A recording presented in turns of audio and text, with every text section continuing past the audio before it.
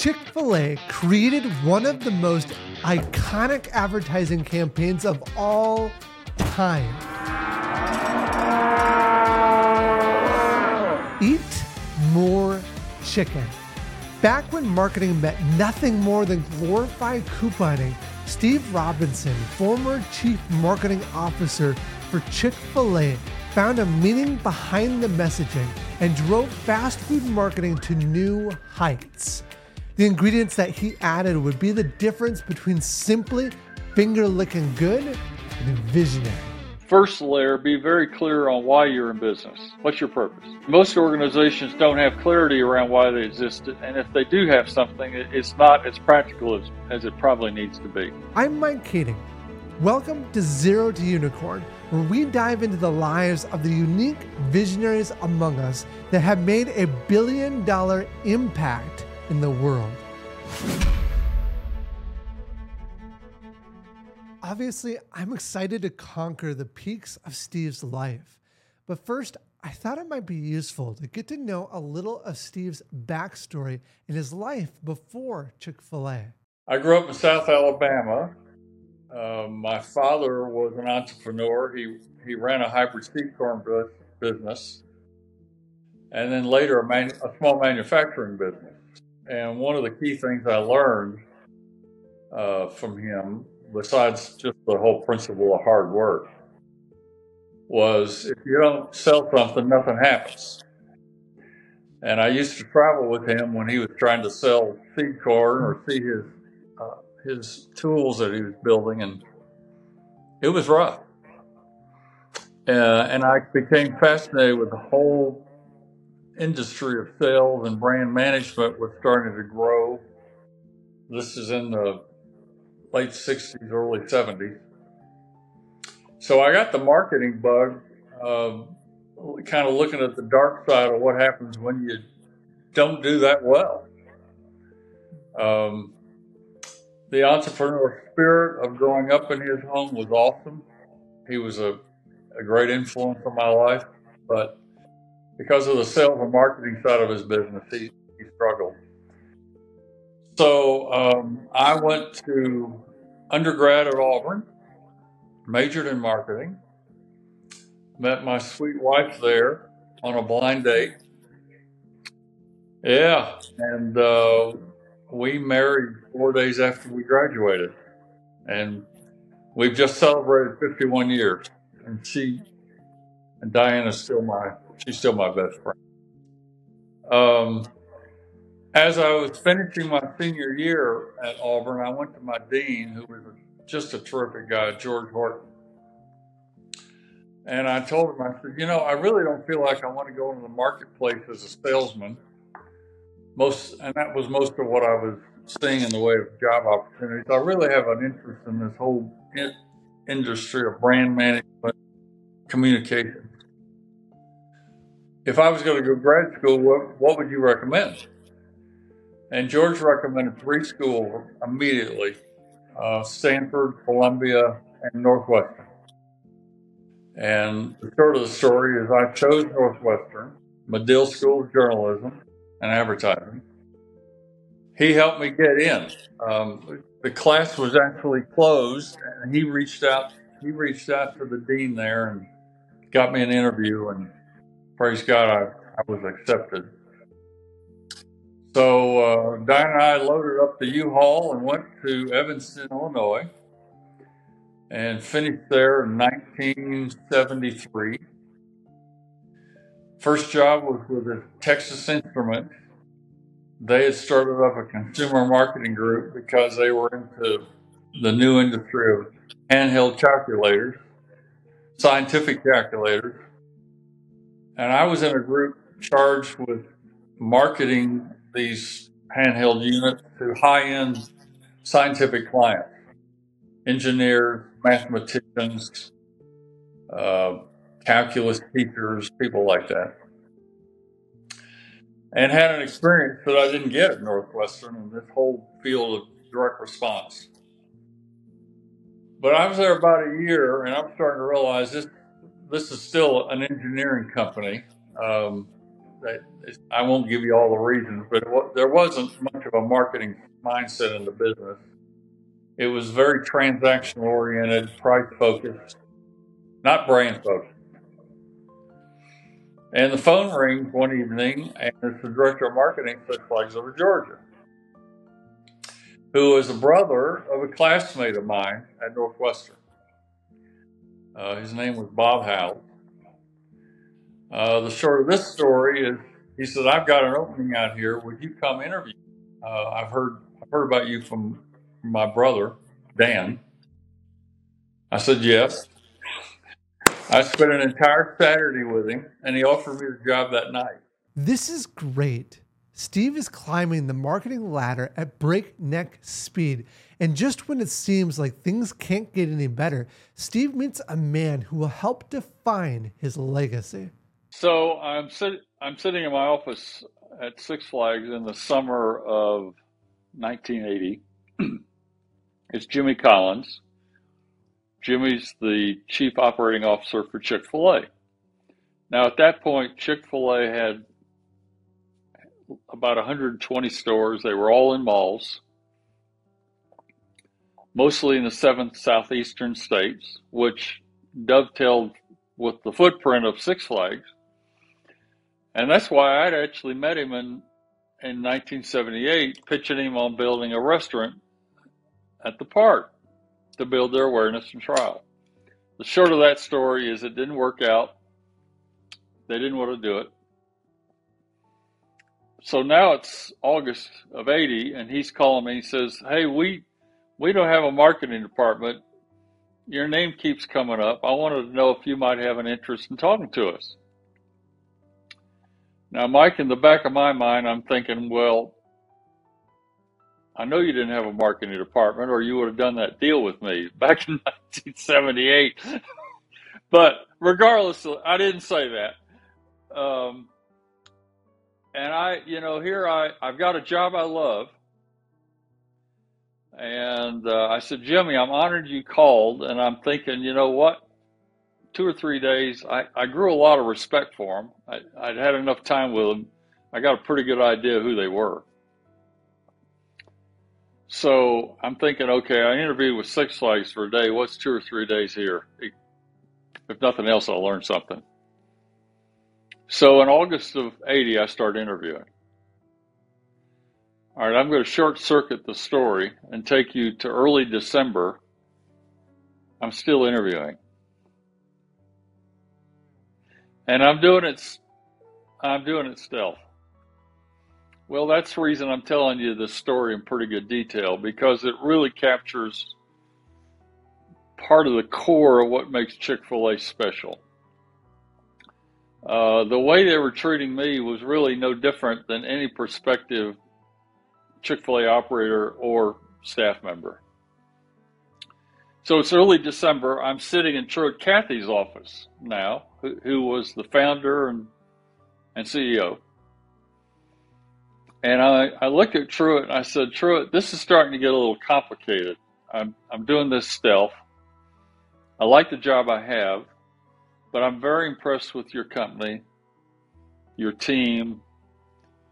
I think I could help you, and I really feel alignment with your values.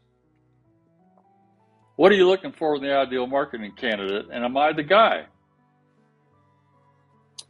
Well, Mike, there's this long pause, and I'm thinking, okay, this is over. He says, "I have absolutely no idea. Whatever it is, I don't want to do it. But Steve, if we invite you to come here, it's because we know we can trust you, that we can have fun together. Because if we do invite you, it's because we don't think you're going to go anywhere else. This is it. The most important decision we make here is who we invite into the organization." I said, "Okay. When do you think you might make that decision?" He says, "I don't know. I'll talk to Jimmy and let you know." Well, they invited me 2 weeks later. So I went to work for him in January of 1981. And he was right. They didn't have a marketing department. Truett had no idea what that meant. And I had an unbelievable clean slate. There was no, I didn't hire any staff. I didn't inherit any staff, I mean. There was no plan. There was no budget. And it was an amazing experience. And as I share in my book, it was a rapid learning curve. Started out doing a lot of research, didn't hire a lot of people. I hired an assistant and one field guy to work with me who had worked with me at Six Flags, David Sayers.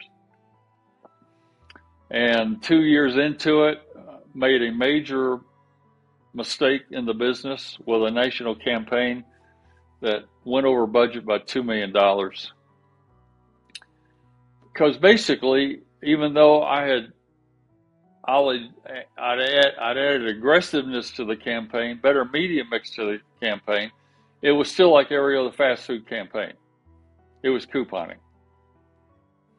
And it overperformed. And I thought the accountants were going to salt my yard. I went to Jimmy 4 or 5 days into it because I knew we had a problem. And I said, Jimmy, I apologize. I was too aggressive. I didn't know enough. I shouldn't have been that aggressive. And he looked at me and said, well, don't worry about it. I approved it. I've told Truett I was part of the decision. And we've just invested $2 million in your education, and you're never going to make that mistake again. And he was more prophetic than he knew, because it dramatically shaped, first of all, how I understood their culture. They, even with the mistake, they still trusted me. And we learned from that experience that if we want Chick-fil-A to be really different, we're not going to market it like everybody else. We're not going to feature price. We're not going to run deals. We're going to get out of the couponing business. We're going to figure out a way to market the business so people are willing to pay full price. And in the fast food arena, that's an unheard paradigm. Quite frankly, it still is. It's amazing. So if you see any deals or discounts or couponing from Chick-fil-A, it's some operator who's out of bounds. How amazing is that? Steve just made a $2 million mistake early in his Chick-fil-A career, and it's simply shrugged off as part of his ongoing education. This is the sort of positive mental attitude that fuels every entrepreneur I speak with. And this is the thinking that lets visionaries take risks. But let's take a step back for a second. How did Steve start out at Chick-fil-A? Well, where I started, I had a really good background at Six Flags in research that fueled strategic planning. So I started, along with David, first of all, just going out and visiting with dozens and dozens of the Chick-fil-A operators, trying to understand, okay, what's your business really about? How do you traditionally try to build your sales? And they were doing all the things that were pretty routine for the fast food business. Chasing transactions. Okay, so we listened to them. But they had virtually no resources. They were making it up. So there was no brand continuity.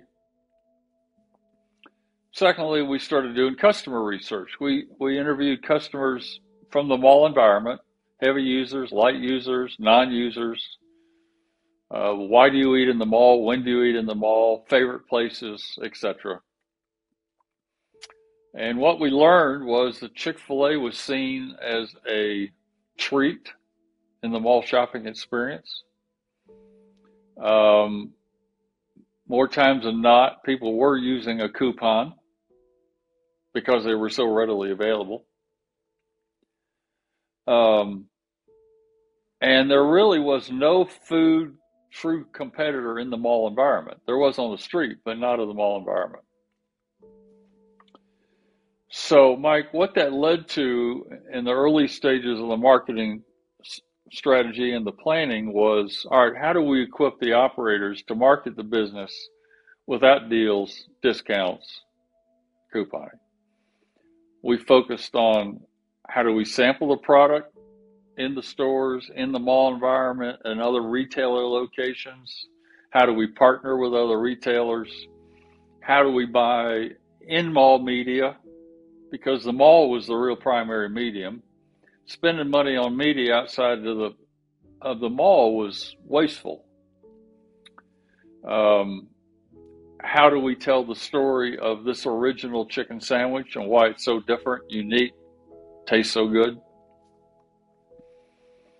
And we basically built a marketing strategy around what we call inside out. We literally started with a menu board and worked our way out: counter, lease line, mall common area, mall tenants, and focused on that environment,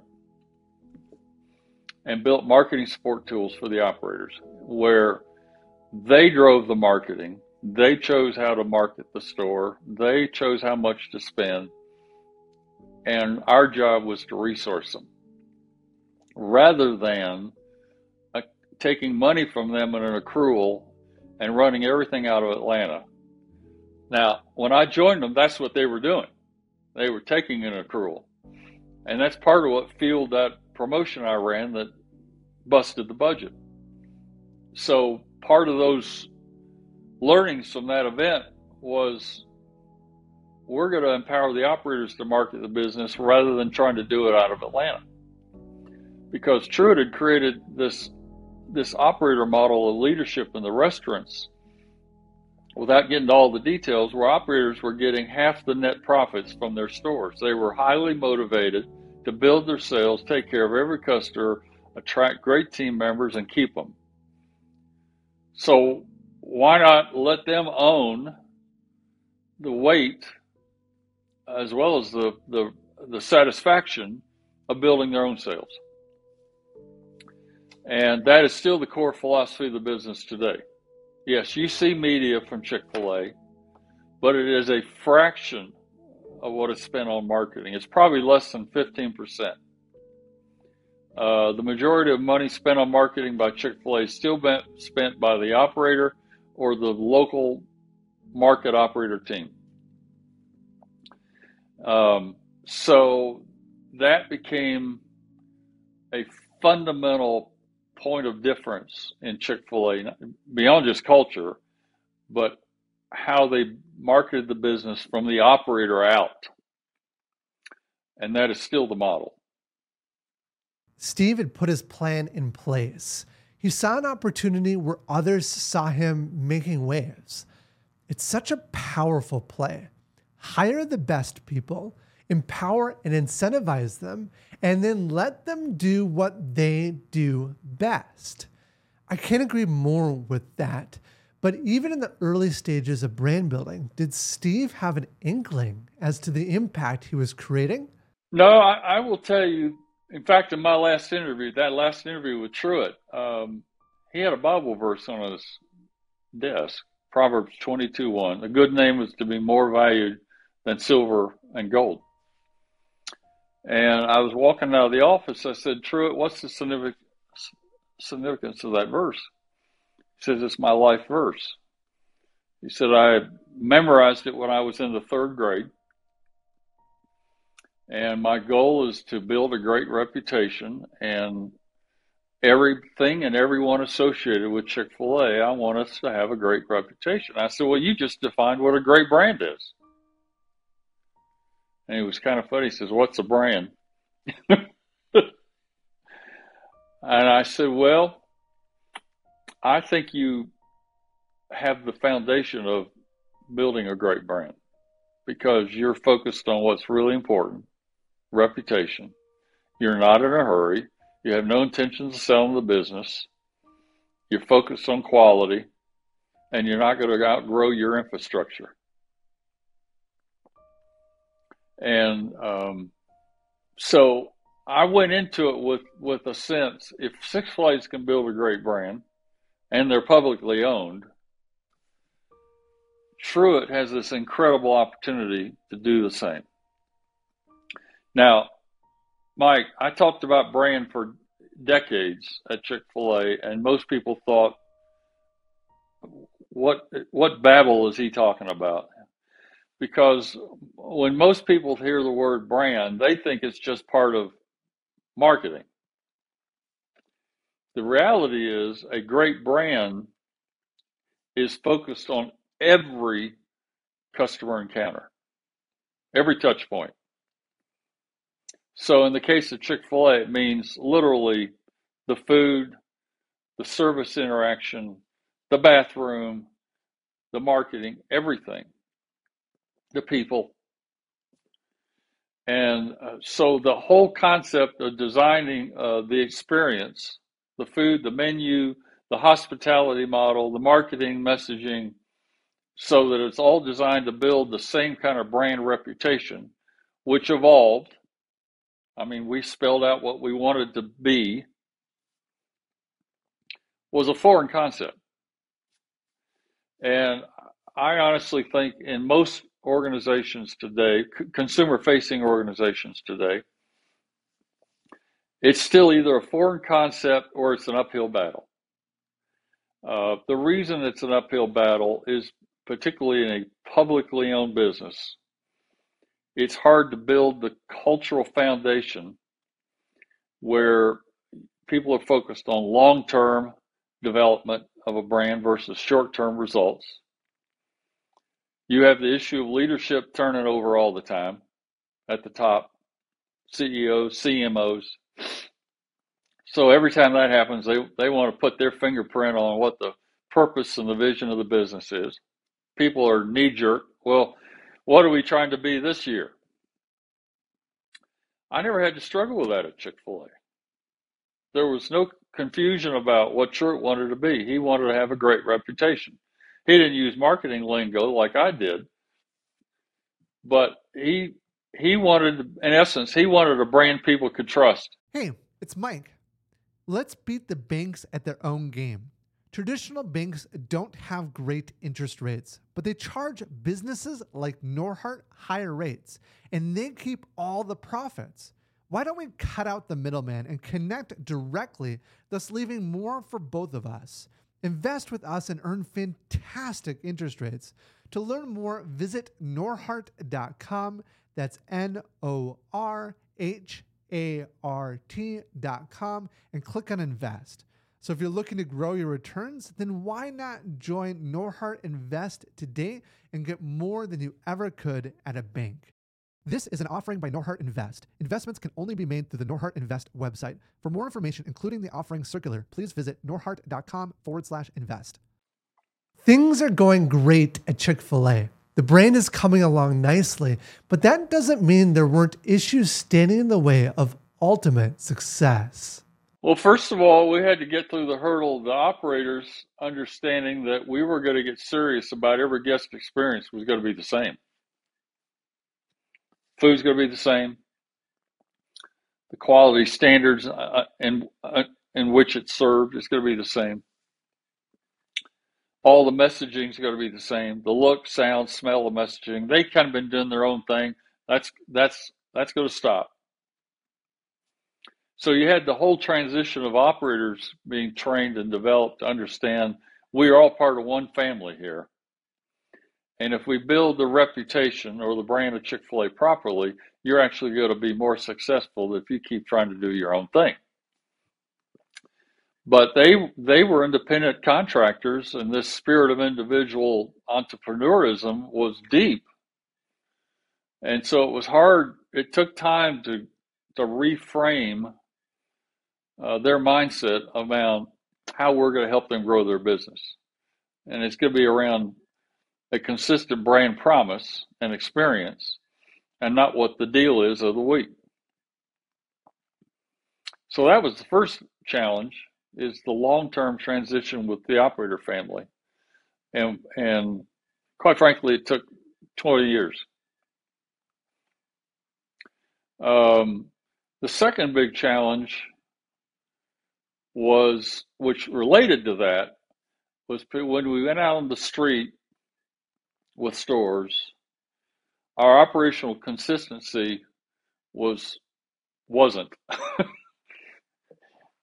and we had to figure out how do we help the operators consistent deliver the same food guest experience.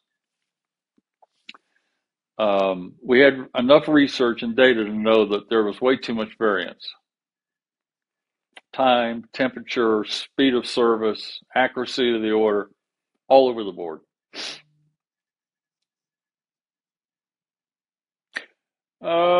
Yeah, some of them our own. We all visited our own stores unannounced, and we had guest experiences. Some of them were great, and some of them weren't. And you had to be willing to step back as leader and say, okay, is this the fault of the operator, or is it our fault? And what we discovered, and quite frankly, we discovered it by studying companies like Lexus, who had an entire infrastructure built around zero defects. We realized it was our fault because our specs weren't tight enough, not only for the restaurant, but for suppliers. Some of our equipment wasn't properly designed to deliver consistency. Our training was inadequate. So basically, we went all the way back to product specs, and we reshaped, re-engineered everything. This is what a Chick-fil-A sandwich is. This is how it's made, right down to the ounces, the temperature, the two pickles, how long the oil is used, how much butter is on the bun, how it's toasted, how long it's held, etc. That kind of detail on every product. Then you redesign the training to deliver it. Then you put customer measurements in place to see if you're in fact consistently doing it. So we had to design a research system for every store to measure guest experience. That was a 6 or 7 year experience. And we went from a guest variance of up to 20% to down to less than 3%. That was another major transition in the brand. And because we realized we could never be a great brand if the operational excellence was not there. Third major transition. Go ahead. Let's take a minute here. It's amazing to hear Steve say that they looked at the problem and realized it's our fault. Oftentimes, leaders want to project themselves as being stronger, better, more knowledgeable than maybe they really are. But Steve and his team took a different approach. What inspired this?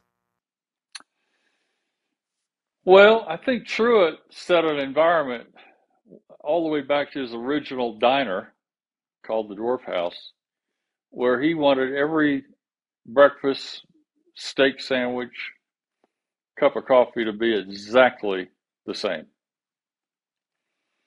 He said you could serve a bad cup of coffee, but as long as you did it all the time, you'll be okay.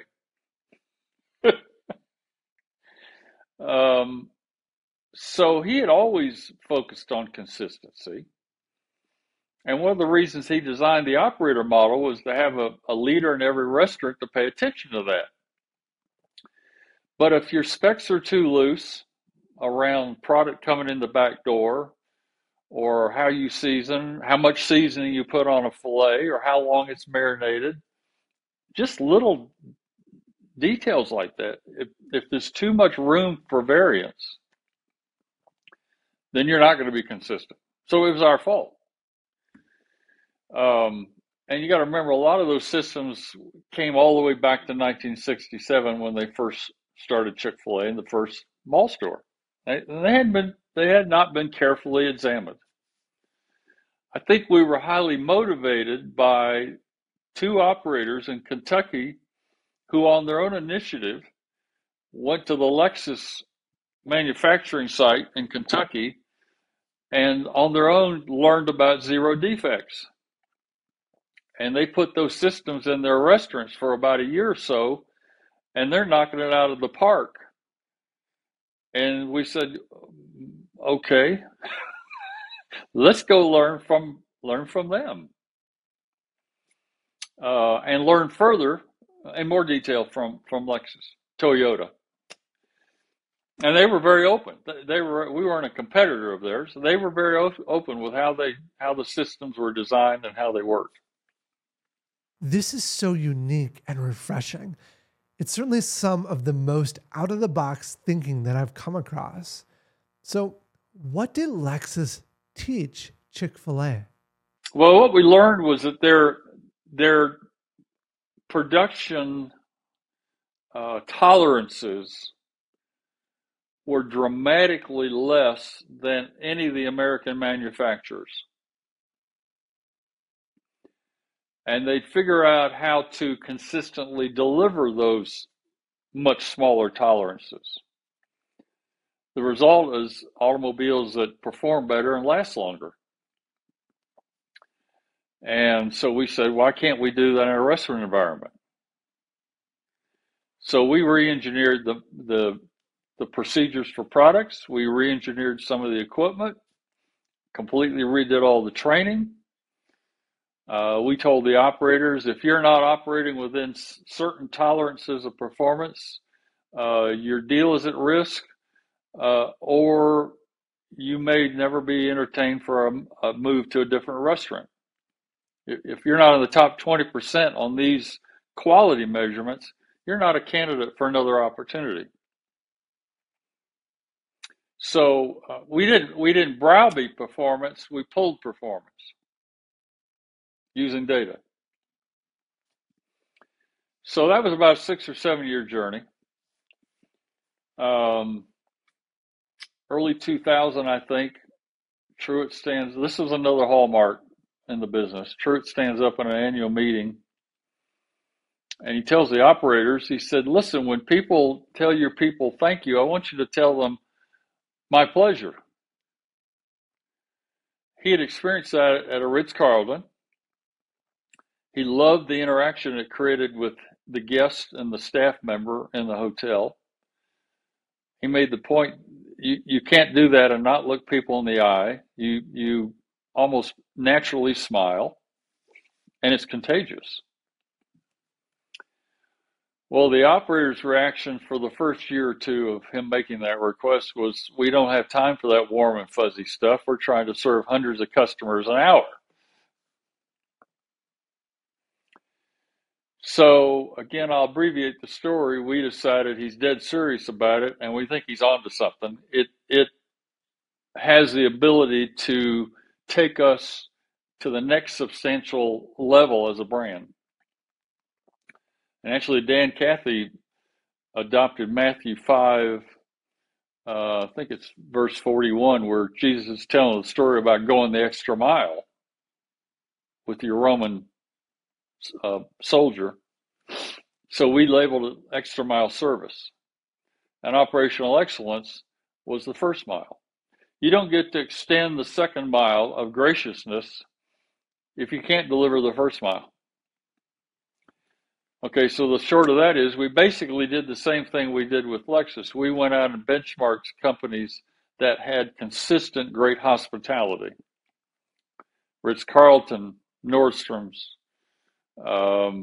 Danny Meyer restaurants in New York, Apple Retail, Genius Bar,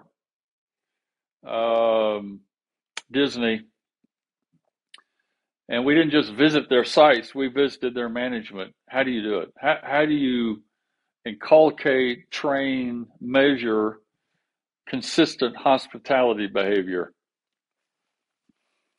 I unpacked some of it in my book, so I won't bore you with the details, but it took 7 years to benchmark those kind of organizations, research behaviors that customers appreciated, but didn't interact with or interrupt their experience or slow down service, because operators were paranoid about doing that, and they had every right to be. How do you measure it? We expect 2 pickles on every sandwich. How do we measure my pleasure every time? Or flowers on the table, or refreshing drinks, or carrying large orders, etc. So we had to design research to measure that. And just like we do with operational excellence, those scores impacted the operator's ability to maybe move to another opportunity. Yeah, so it's still a pull strategy. When we rolled that out, second mile service, our same store sales literally doubled. We didn't roll out a new product. We didn't roll out a new ad campaign. But when we rolled out second mile service and every store was doing it, what we learned very quickly was we were creating an army of Chick-fil-A fans who were marketing the business for us. And our benchmark study, which we did every year across the country, which traditionally, why do you visit Chick-fil-A? Give us the top 10 reasons you visit this store. It was always food stuff in the top 5 or 6. Well, within 2 years of rolling out second mile service, food was in the bottom half and interrelational stuff with team members on the top half. How people were treated. There was and there is, Mike, a hunger for respect, dignity, honoring me by just simply acknowledging that I'm there, eye contact, a smile, my pleasure, rather than no problem. And people just rewarded us for it, and they still are. And Chick-fil-A has become an icon for a brand that stands for hospitality and respect. So kudos to Truett for challenging us, our team for developing, going out and figuring out how to do it, and operators becoming amazingly effective at training over 200,000 team members on how to do it every day. Hey, it's Mike. Passive income is one of this year's hottest buzzwords, but what is it? Well, passive income is when the elite make money and the rest of us sleep. Here at Norhart, we decided to open up this opportunity to everyone by giving you the chance to invest with us and earn fantastic interest rates without doing a thing. To learn more, visit norhart.com. That's NORHART.com and click on invest. So if you're looking to grow your returns, then why not join Norhart Invest today and see what you can build towards. This is an offering by Norhart Invest. Investments can only be made through the Norhart Invest website. For more information, including the offering circular, please visit norhart.com/invest. What I really love here is that we're talking about marketing, and yet we haven't talked at all about traditional marketing strategy. It's this kind of thinking that separates the average thinker from the visionaries. So with all of this new innovative positioning, how does that relate to the campaign that helped blow the barn doors open for Chick-fil-A? The cow campaign came in 1996. In fact, the first billboard, which is behind me, ran in Atlanta in 1996. And it was a huge hit. But we didn't spend that much money on media, and the cow campaign was nothing more than designed to be an umbrella to support what operators was doing locally. And specifically, the campaign was designed to tell people we don't take ourselves too seriously. We like having fun. We want you to have fun. You come to Chick-fil-A, you're going to have fun. And we're not going to beat you over the head about what we're selling this week and what it costs. And I got to work on that campaign with the Richards Group for 22 years. They kept it fresh, relevant, funny, but it didn't drive the business. It supported the business. It created an environment in the marketplace where Chick-fil-A was different because the message was unique. But then when people showed up at a restaurant, the experience was different too. So that's how all these pieces of the touch points create a great brand. And in fact, my 3 years before I retired, we changed the entire strategic planning format of the business, where the entire business developed strategic plans around customer touch points. And we had teams that owned specific initiatives around that. I actually show the template in my book. And it helped take us to the next level where everybody understood if you're not helping to build the brand, whether it's packaging, store technology, messaging, store design, menu design, exactly, etc. If you're not focused first on the customer, and you say, well, how'd you do that? Well, we had a marketing person on every initiative team whose responsibility was to bring the voice of the customer to that team. So even, for example, development of an app, there was a marketing person on that team who was making sure we were doing customer voice of the customer research to make sure that app was going to be designed to reflect the brand the way we wanted it to be delivered. Same with store design, same with packaging. So as you might imagine, the voice of the customer research group at Chick-fil-A is a pretty large group because they're servicing the entire organization, not just marketing. This is so insightful, especially for those of us in touch with marketing initiatives. But now I wanted to get to the campaign that changed the game, also known as the Eat More Chicken campaign. I had to know, how did that come about? Well, it wasn't until the mid 90s that we had enough stores on the street that we even had to consider traditional media. And when we got to that point, we decided, all right, we don't have a lot of money. We're not going to outspend our competition. If we're going to do this, we have to have great creative. Did an agency search, got it down to 3 candidates. We selected the Richards Group out of Dallas. They had a great reputation with great creative around clients like Motel 6, Tom Bodett, Fruit of the Loom guys. Let me think. The beach campaign for the beer. I'm just drawing a blank. And Home Depot.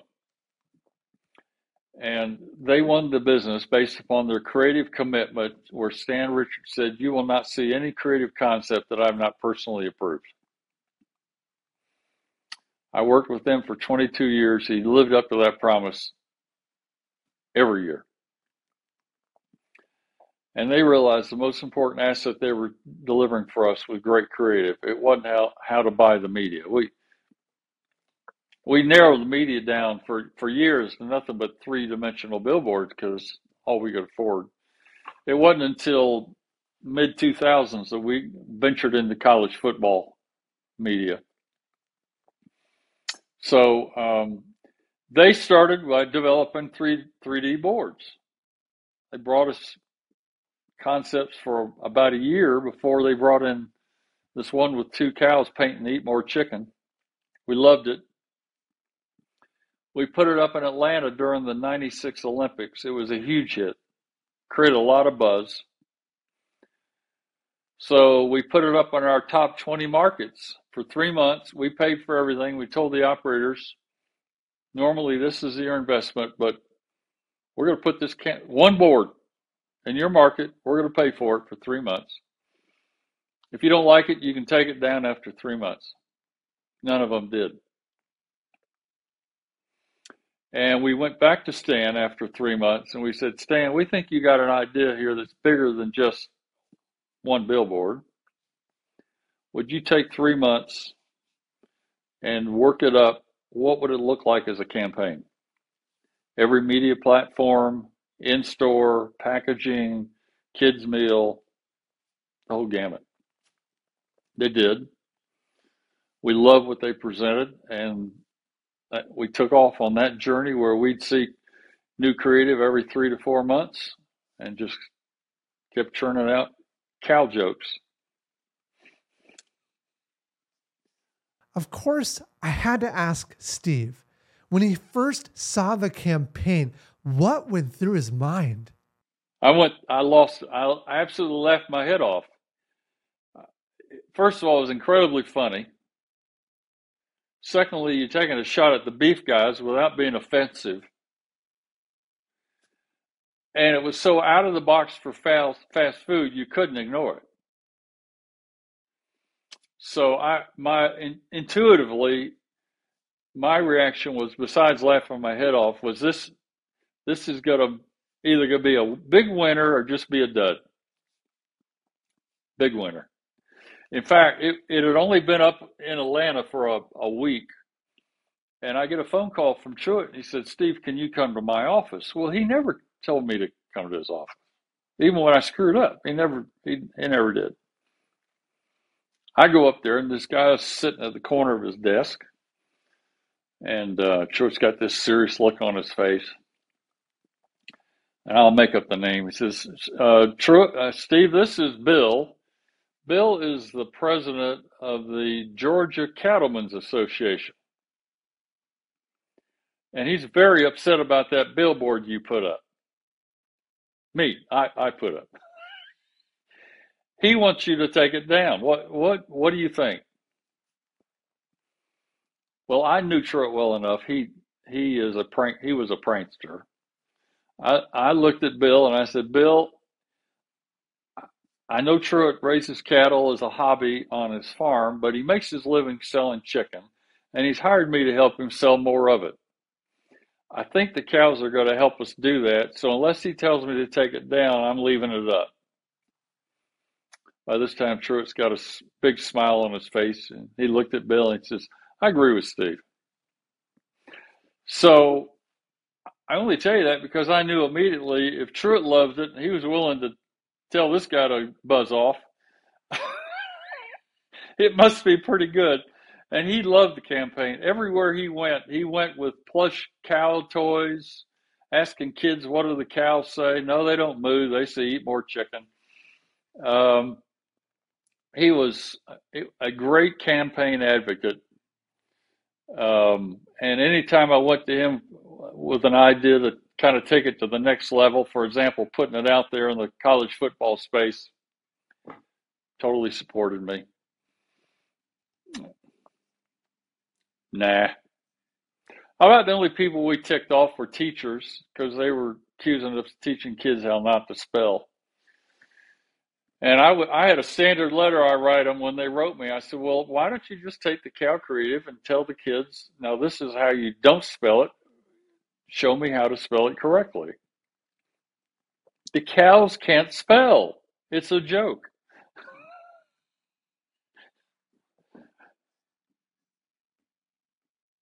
The entire time the remainder of my career there. Absolutely. Iconic campaigns are very rare. It's an asset. It's an asset of the brand, and I wouldn't go to walk away from it. Whenever you're growing an iconic brand, such as Steve was, there are always stressors. There's always pressure. So I quizzed Steve on the challenges that he faced during this time. Well, there are many, and not just from me, but for the business in general. Chick-fil-A started in 1967. They didn't hit their first $1 billion in sales until 2001. I left in 2016, and the previous year we'd already reached $7 billion. And last year they hit almost $20 billion. So the first challenge is how do you manage that kind of growth in terms of all the infrastructure issues, supply chain, um, the marketing decisions that are being made by local market teams, operator teams? How do you support them so they continue to make the right kind of choices? How do you continue to improve the training that not only operators are getting, but now every store has a marketing director of their own? How do we train them, help them understand what we're trying to do with the brand, the business, the marketing philosophy, what's in bounds, what's out of bounds, etc. So now you're training literally thousands of people every year on brand strategy and marketing execution. This led me to ask Steve if he ever felt any level of stress in the role. No, I didn't. I'm telling you, I never felt any stress. I was having a ball. I had great leaders around me on my team. The independent contractor operators are incredibly competent. Their capacity to absorb change, innovation, adapt, build their teams, unbelievable. I mean, the average operator today has 7 or 8 full-time paid leaders in their business and probably 120 to 150 hourly employees. I mean, they're running a major enterprise. And if they can't do it and do it well, they won't last. So the system naturally, I guess you would say, thins out the ones that where the business outgrows them. Now, it's not many. So the operator network is a huge asset in terms of introducing innovative ideas and then eventually rolling them out, their ability to execute them. But I had a leadership team around me that they could step up to any challenge. I don't care if it was menu innovation, technology innovation, marketing innovation, it didn't matter. And many of those people are still there. And they have grown up in the culture. They understand what's important. They know what the purpose of the business, to glorify God and have a positive influence on others. They know what the brand promise is.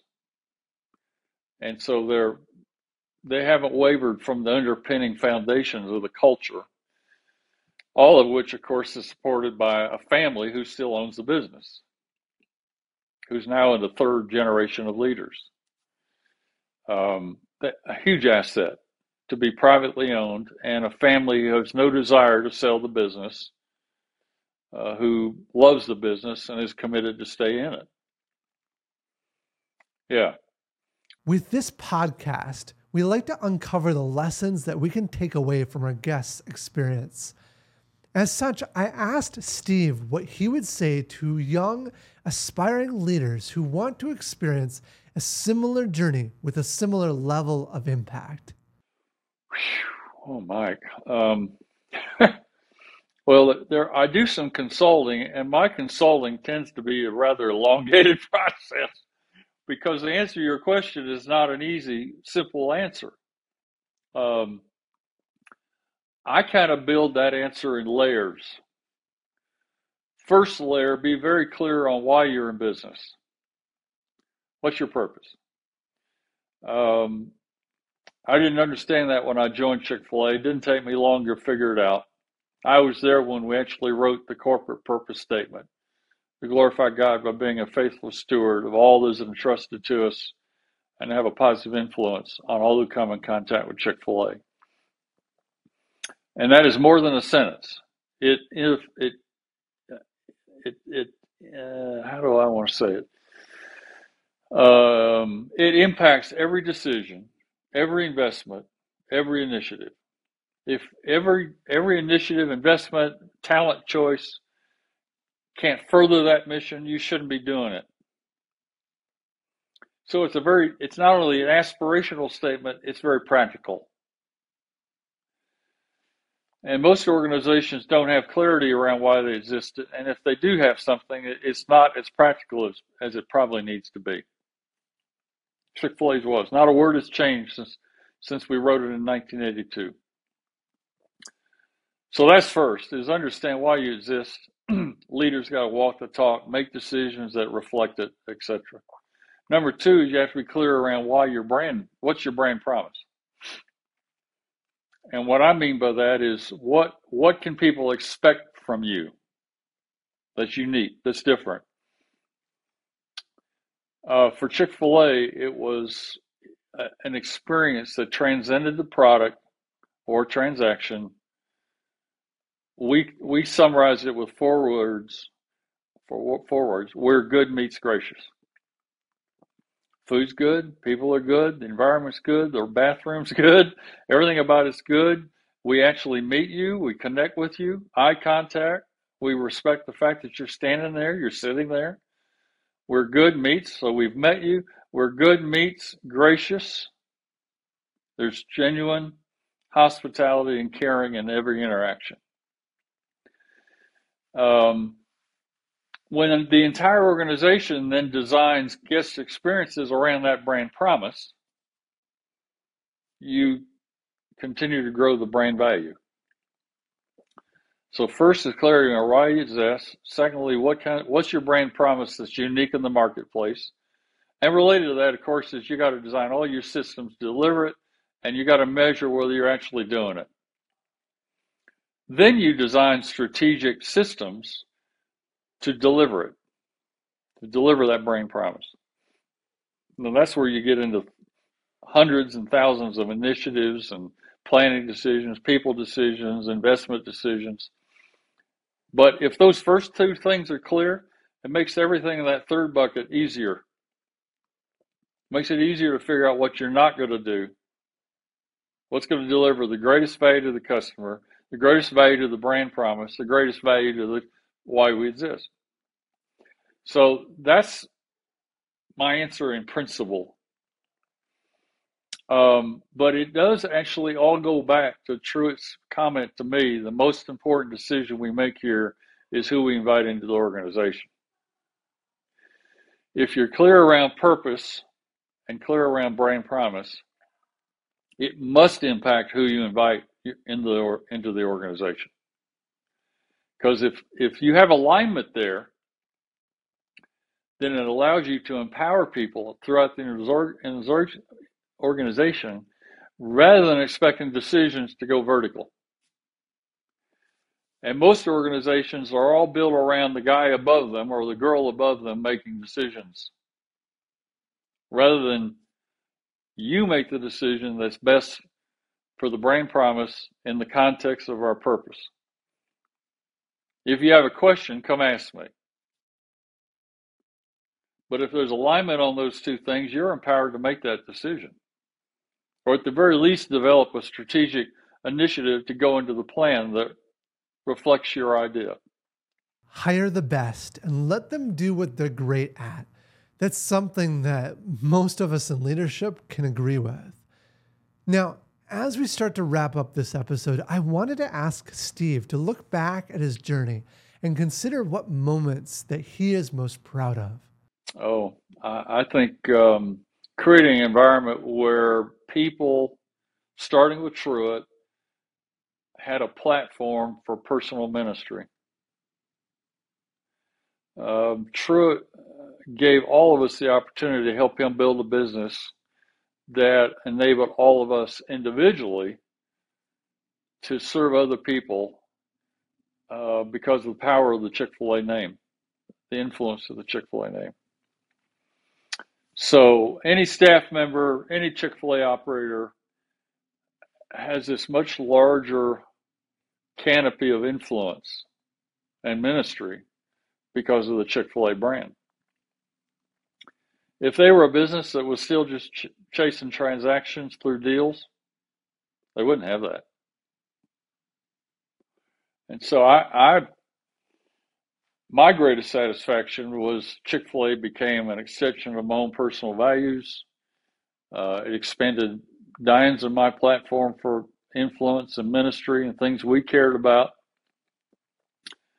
But that is happening in the life of everyone that's associated with Chick-fil-A.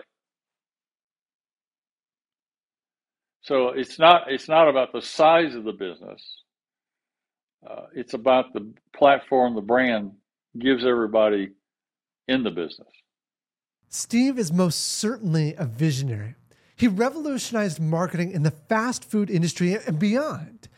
With a drive and determination to enhance the customer experience and to make it a part of the marketing journey, Steve changed the way we see fast food and the role it plays in our lives. Surely, that's the true value in making a billion-dollar impact. I appreciate the invitation. By the way, my book is still on sale on Amazon. Hey, thanks for listening, and keep following us on your favorite podcast app. And if you'd like to recommend us to a friend, we'd like that too.